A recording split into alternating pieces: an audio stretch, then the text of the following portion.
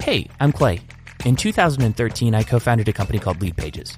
Along with an amazing team, I grew that business to 45,000 paying customers while raising $38 million in venture capital.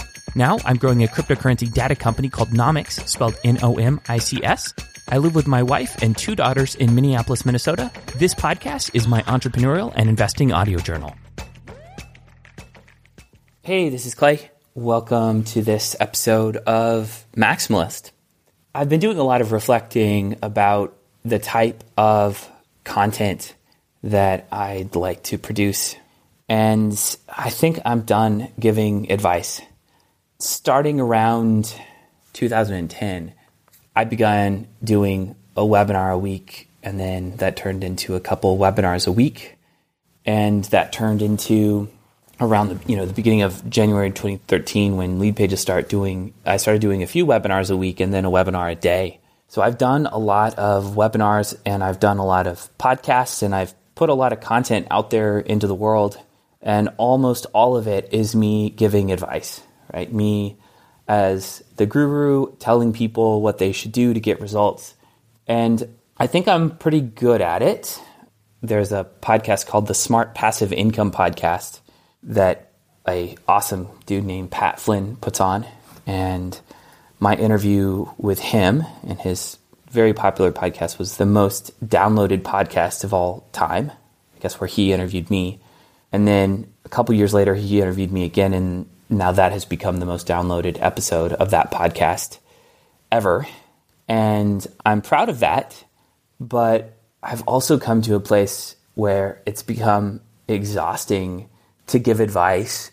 And it's not just exhausting to give advice. It's also, for me right now at this point in my life, it's also exhausting to be an authority figure of any kind, right? Or a person of status on a stage delivering a message, right? That also has become incredibly exhausting, right?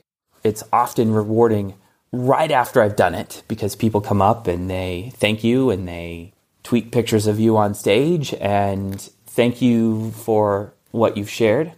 But at the same time, for some reason or another, it just doesn't feel authentic.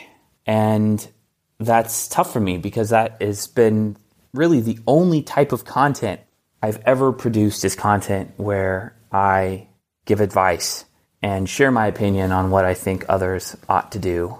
And I'd like to find a way to be done with that. And I don't know if I'm going to be able to do it, right? I'm still invited to speak on a panel. I spoke on 2 panels last week. I gave 3 talks over the last couple days. And I'm on a panel here in Minneapolis next week. The truth is I'm saying yes to these things because I do think ultimately they're helpful to people, especially when I can maybe not be prescriptive about the advice I'm giving, but just simply tell my story. I do think that is helpful, but there's still something about it that doesn't feel right. And yet, at the same time, I have this desire to make content, right? I'm here recording this podcast right now, and there's something potentially, narcissistic about that. I don't know why I still have the need to produce content, because at the end of the day, I have more questions than answers, and I have more opinions on what I don't want to do than what I think should be done, right? And I guess therein lies the problem.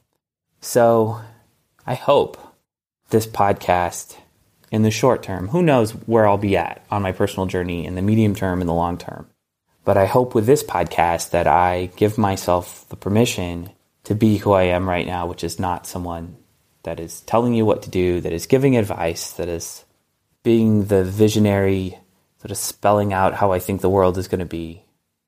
Maybe my wife or my daughters will listen to this long after I'm dead and get to know another side of their dad or another side of their husband. All right, world, I love you. Take care. That's it for this episode. To sign up for our erratically published newsletter, listen to other episodes, or get the show notes for this episode, please visit clay.blog. I also invite you to check out my startup, Nomics, spelled Nomics, at nomics.com. Finally, if you got value from the show, the biggest thing you can do to help us out is to leave a review with some comments and feedback on iTunes, Stitcher, or wherever you listen to podcasts. Thanks for listening.